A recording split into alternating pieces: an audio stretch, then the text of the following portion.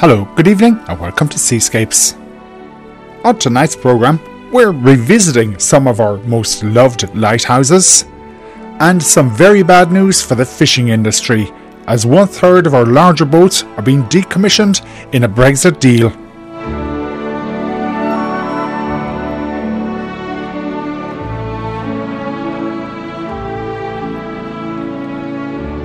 The recent RTE TV series The Great Lighthouses of Ireland proved to be immensely popular with viewers. Over 2 series, the programme visited some of the most iconic lighthouses around our coasts, and now the programme maker David Hare has published an accompanying book, The Great Lighthouses of Ireland. I spoke to him earlier and congratulated him on the book. It really is a beautiful publication. Thank you very much.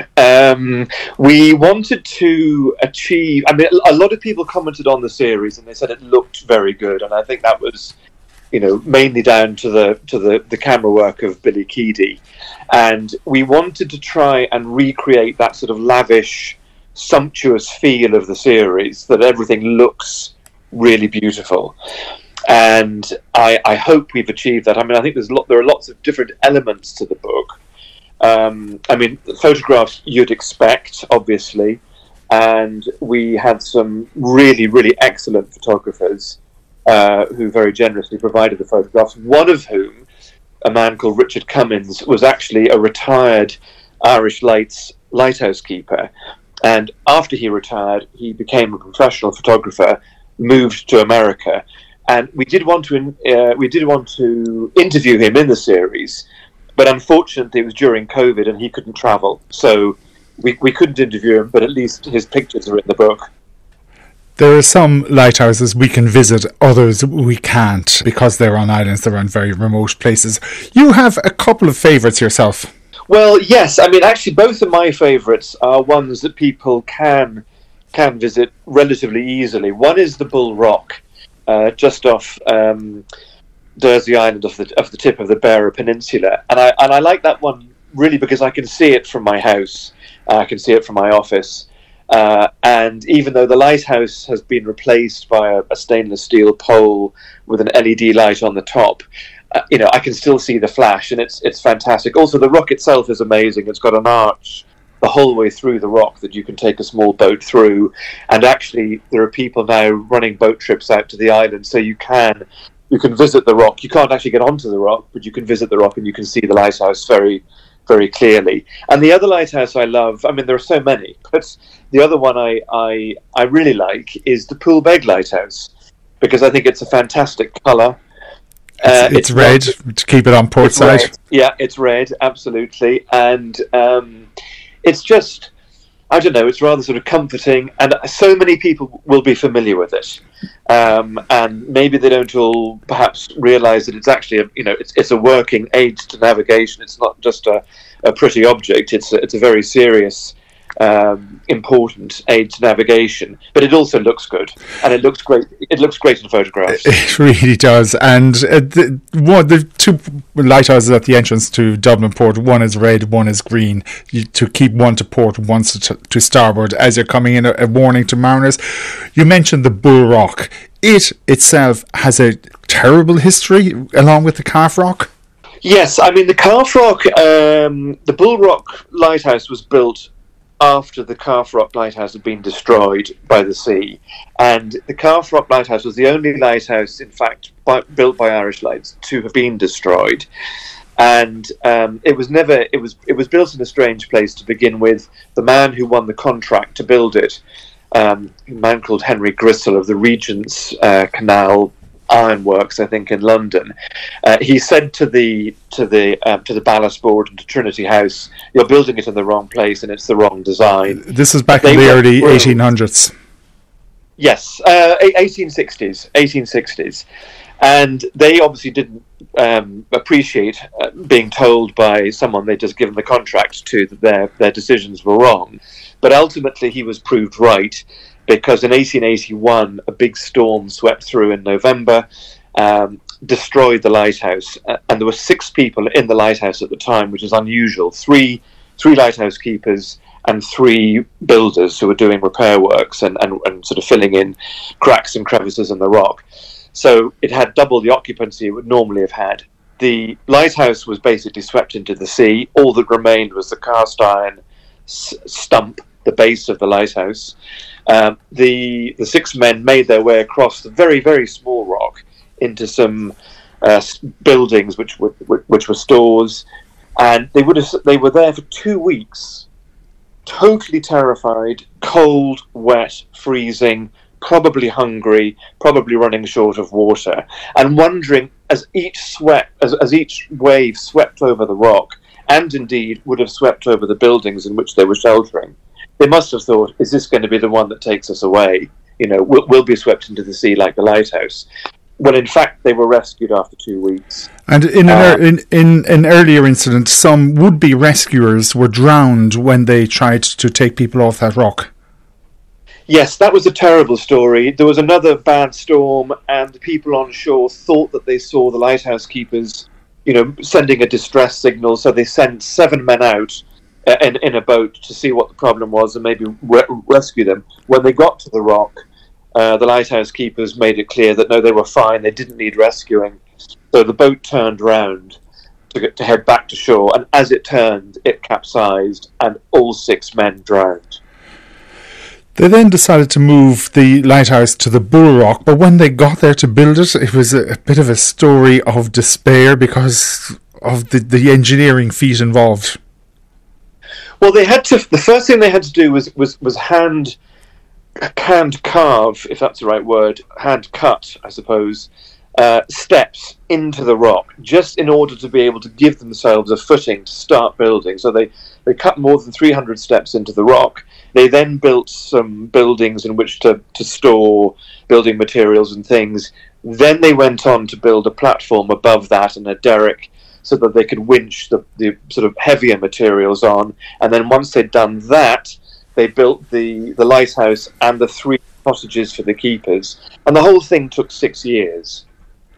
It eventually was lit. It's not the only island lighthouse that has a tragedy associated with it. When I was reading your story about the Skellig lighthouse, there were 2 small children buried on the Skelligs, which I didn't know about beforehand. Yes, the families lived on the Skelligs. The Skelligs lighthouse. There were 2 lighthouses on the Skelligs, and they were both established in 1826. And for most of the 19th century, the families lived with the keepers in the two houses, two lighthouses, 2 families, and they lived there. And they sometimes employed a teacher to look after the children. And there was one very unfortunate family, and 2 of their children fell ill and died, and they're buried in the little graveyard at the monastery at the top of the rock. And shortly after that, I think that the decision was taken that really expecting families to live in those sorts of locations was totally unreasonable. And so lighthouse keepers' cottages were built ashore, and all the families were moved. So families were living on Innistirrut, which is incredible. I mean, that's even bleaker than the Skelligs. The Tusker off County Wexford, Eagle Island, I think Innistrahul, lots of places where conditions would have been bleak and uncomfortable, to say the least. The history of the Commissioners of Irish Lights, you go into it and you have a lot of documentation, and you have one illustration that intrigued me: 4,000 wrecks off the coast of Ireland. Yes, these are 4,000 wrecks that we actually know the actual physical remains have been discovered. There are 18,000 what are known as wrecking incidents. So these are stories about wrecks that there might be documentary evidence for, but they actually haven't found the physical wreck on the seabed. It may be because they'll never find it, or maybe it's just rotten and just disappeared altogether. So there's a difference between the 18,000 recorded incidents of wreckings and the actual 4,000 wrecks that they've actually found. Also, lightships, they came under attack a couple of times and were subject to accidents during time of war. Yeah, I mean, it's great that you mention the lightships, because they often are sort of the forgotten part of the lighthouse story, and they're incredibly important. And the conditions that the lightship men lived in were in many ways even tougher than the ones on that the lighthouse keepers lived on. Even comparing them to an island, or at least on a rock, you can get out of your place of work and where you live and just go for a little, you can stretch your legs just a little. On a light ship, of course, you're completely confined to your ship. And, as many of your listeners will know, the currents and the tides on the Irish Sea are pretty fierce, and you've got strong winds as well. And when the winds are coming in one direction and the tides are coming in another, and you've got a boat lying at anchor, it could be very, very uncomfortable, because you've got the pitching motion and you've got the rolling motion. So they were tough places to live, but they were also dangerous, because, as you say, in the First World War and the Second World War, they were attacked. One ship was sunk by a German. There's another act of war, if you can put it that way, that I hadn't known about: an IRA raid on the Fastnet Lighthouse in June 1921. Yes, that's a great story, but it's not an unusual one. The lighthouses were popular targets for attack by the IRA because they contained explosives, which were used for fog signals, gun cotton, also used to make those explosions, and also equipment like binoculars and telescopes. And so a lot of the lighthouses were raided. But I think maybe the authorities thought that the Fastnet was not at risk of attack. And what happened was, on Midsummer's Night, June 1921, a small boat left the west coast, took itself out to the Rock, passed, I think, a British Navy ship on the way out, but they carried on their way. When they arrived on the island, they sort of jumped ashore. They pulled the boat up onto the Rock. It was one of those very, very rare occasions where the conditions were perfect for landing a boat. And when they got to the base of the lighthouse door was open, and the question has never been fully answered. Did the lighthouse keepers know they were coming? Were they sympathetic? Did they think, well, there's no point us putting up a fight, so we might as well just leave the door open? Or was the door open purely by chance because they wanted some fresh air to blow through the tower on a lovely summer's night? Nobody seems to know, but anyway, the gang got their materials and made their way back to shore. And you reprint a very colourful description of the event by Sean O'Driscoll, the officer commanding the Skull Battalion in West Cork. David, some of these lighthouses are open for visitors. You can rent them for the weekend. How do you go about doing that? Well, a lot of them are open, and there's an organisation, funnily enough, got the same name as the book in the series. It's simply called the Great Lighthouses of Ireland, and it's a scheme put together by the different authorities, tourist authorities, Irish Lights, and local groups as well. So there are some lighthouses that you can just visit, and all the information is available on that Great Lighthouses of Ireland website. But also you can stay in some lighthouses. So you can stay at Fannet Head in Donegal, you can stay in Galley Head, you can stay in Wicklow Head.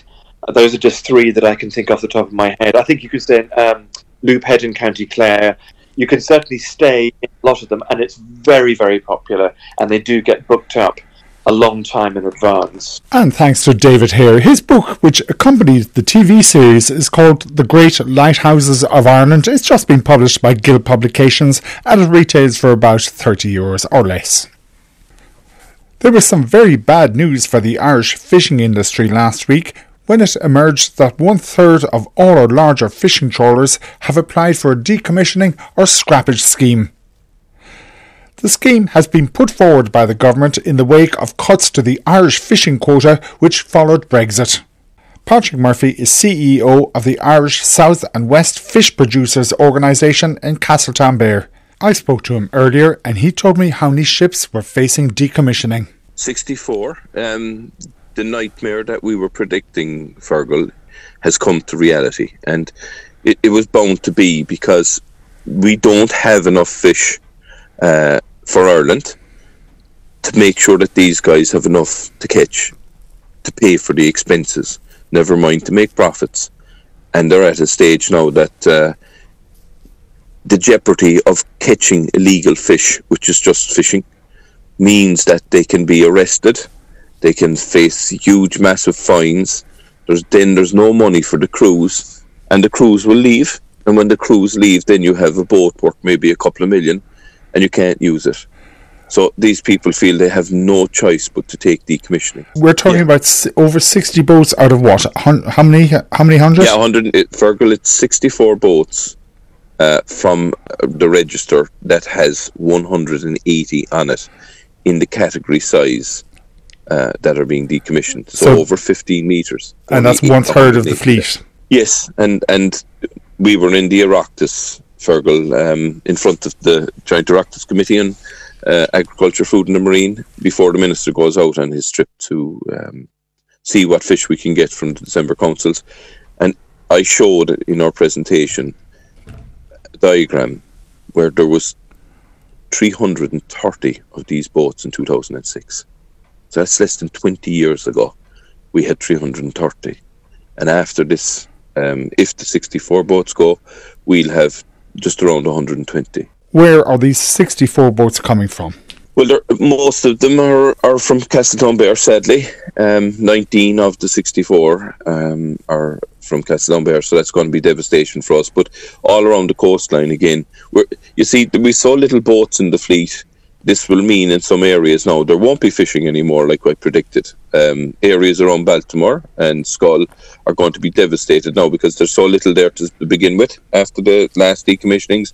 This could be the final death nail for those communities, to see larger fishing boats. You will always see smaller boats now. There'll always be some activity.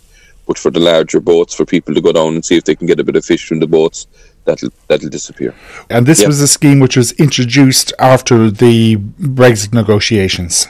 Yeah, so to clarify a couple of things on that, Fergal, the Minister keeps saying that the industry was 100% behind it. At the Oireachtas Committee, again, that was shown that wasn't the truth. We felt we had to do something. That's why we asked for the task force. There was 2 solutions put in front of us that would solve this. One was get more fish, and number 2 then was decommissioning. As I said, the pie was after shrinking, so the people sharing that pie had to shrink as well. There wasn't enough for everybody. I asked my members on my committee and my directors, do we agree with it? And they said no. And the reason why they said no is because we looked at the terms and conditions, and they were outrageous, and they still are outrageous. So we couldn't support a scheme like that. Okay, so we're effectively talking about a redundancy scheme for these ships. Where had they been fishing, and what were they catching? All manner of fish. We lost an awful lot of fish, Fergal. Like, we lost 25% of the fish we were catching. We'll see that the department will say, no, you lost 15. But they're not taking into consideration that that 15% was of, say, 70% of the fish we were catching. But we were catching all this fish that we gave away because they took away stocks that we really, really needed, that we gave to the UK. So we really got hammered here. These boats fish prawns, nephrops, another word for them, monk, hake, whiting, haddock. Mackerel was huge. But we got really hammered in these stocks, key stocks that were the bread and butter for our fleet. And once they're gone, then the bread and butter is gone. You're talking about crumbs. Where are these ships going to go? Will they be sold? Unfortunately, they're going to be scrapped. They're not even going to be recycled. Look, you were there, Fergal. You've seen the flotilla of boats that went up to Cork and Dublin. Sure. And those boats are the boats that are being decommissioned. Like, these boats are fantastic boats. They go anywhere in the world for fish, and they're told they have to scrap them. And nothing that they did nothing wrong. All they've been told is, listen, we had to give away your livelihoods. Ergo, you have to leave the industry. And it's a sad indictment. But Fergal, the worst part of this story is this: we fought to get money from Brussels to help us after Brexit of what we lost. Mm-hmm. Our government isn't giving enough to meet the plan and the project that they've said. And I'm going to explain this very quickly so that I don't get lost off air. 8,000 GTs is the target for our government to take out to stop fishing. Okay, what's a GT? A GT is a gross tonnage. So every boat has gross tonnage. It's a way of measuring the boat, how heavy it weighs, and that is one of the measurements of the boat then to say how big it is. So gross tonnage. So that was the easiest way for the minister and for our government to pick one valuation on the boat, to make it easier to decide how much money the boat was worth. We explained to the minister that these boats were worth 14 to 17,000 per GT, because we showed how many boats were bought before the decommissioning or the Brexit negotiations, and we could show evidence of all the boats that were being bought. That was the value of them. But even at the 12,000 GT value, at 8,000 tonnes, that means it will cost 96 million to decommission the boats that they're out to decommission. Yet the minister has only set aside 63 million. That's a shortfall before we begin of 33 million. And we keep asking, how are you going to make this balance up? Are you just going to give the fishermen less? So that's what I'm afraid of. So all the time, Fergal, and I'm talking to you, I'm like at the oracle. I seem to be getting it right. And I'm predicting now that we're going to have a problem, and that fishermen will be offered far values far lower than the boats are actually worth. But because the gun is to their head, a lot of them will take it. What's going to happen to communities that lose these fishing trawlers?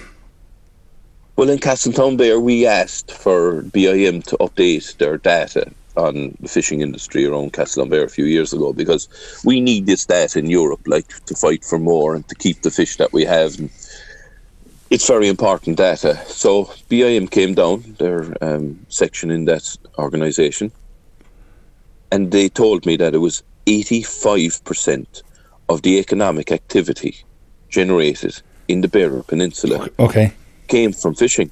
85%. So, like, we're losing a third of the boats. We believe there's around 60 boats fishing from Castletownbere. So you're taking 19 out of that. You know? That's a third, like. So what's going to happen to the community? You see, they won't see it until it happens, Fergal. Will the remaining trawlers be able to catch what we have in quota? You see, you'll hear that from the minister. Of course, you know, we don't have enough fish to catch with the fleet that we have already. So our fleet stays tied up. If you come down to Castletownbere during the summer and different times, you'll see boats just tied up. You know, they take a month out every year. They take their time now to get their boats done up to meet the code of practice, whereas before there was a queue and they'd be nearly fighting to get into the boatyard. Now the boatyard is empty, and I've spoken to the boatyard owner, and we're trying different things in Castletownbere to try and replace, before even the government is doing it, to try and get training for other marine areas. We had a meeting in our offices the other day with the local education people, like, you know, that train people in, and BIM, their training unit, to see if we can replace what's coming, you know, and to maybe get young people or fishermen retrained into other areas, but get them properly accredited so that they'll have paperwork to go and get these new jobs, you know. Even with all this bad news, though, there was some good news down your part of the world recently with the launch of a new vessel. Yeah, you see, that's not the only one, really. There's 6 new vessels coming into our producer organisation, and they'd made this decision, to be honest, before Brexit, but they had to follow through with it, so they got financed and everything else. Now they're going to struggle with the quotas that they've lost, but they're a fishing family that refused to say no. Sheehy family, yeah, they're involved in the fishing industry since I was a lad, and I got the honour of speaking at the launch of the boat, you know, and the christening and the naming of the boat and the blessing of the boat, and it was then that we were able to start telling about this family, that they're fishing for years. And Anthony Sheehy, who's a man, not a young man anymore, he mightn't agree with me, but he isn't, and yet he has the foresight to be able to create an industry for his younger children, Gerard and Ronan, and they're involved in the industry. Gerard fishes the boat, and they see they have no choice. The vessel that they had was too old. It was costing too much to keep it repaired and to keep going. Like, they just came back from Norway recently on a fishing expedition, you know, so they need vessels that are safe for their crews to operate on. But the likes of them keep the likes on in coastal communities and villages like Baltimore. You see how important fishing it still is below there, but it's disappearing. Like, you know, there was 30-something boats there when I was a youngster. It might be down to 3 or 4 now, but those 3 or 4 are critically important to keep fishing going in that area, you know. Patrick Murphy of the South and West Fish Producers Organisation in Castletownbere. We'll keep you up to date on developments in this story.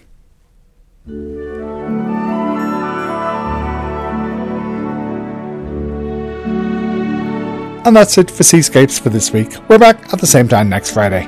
Everything on the programme as podcast is on our website, rte.ie/seascapes.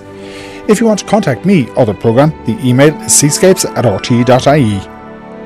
If you're anywhere on or near the water over the next week, stay safe.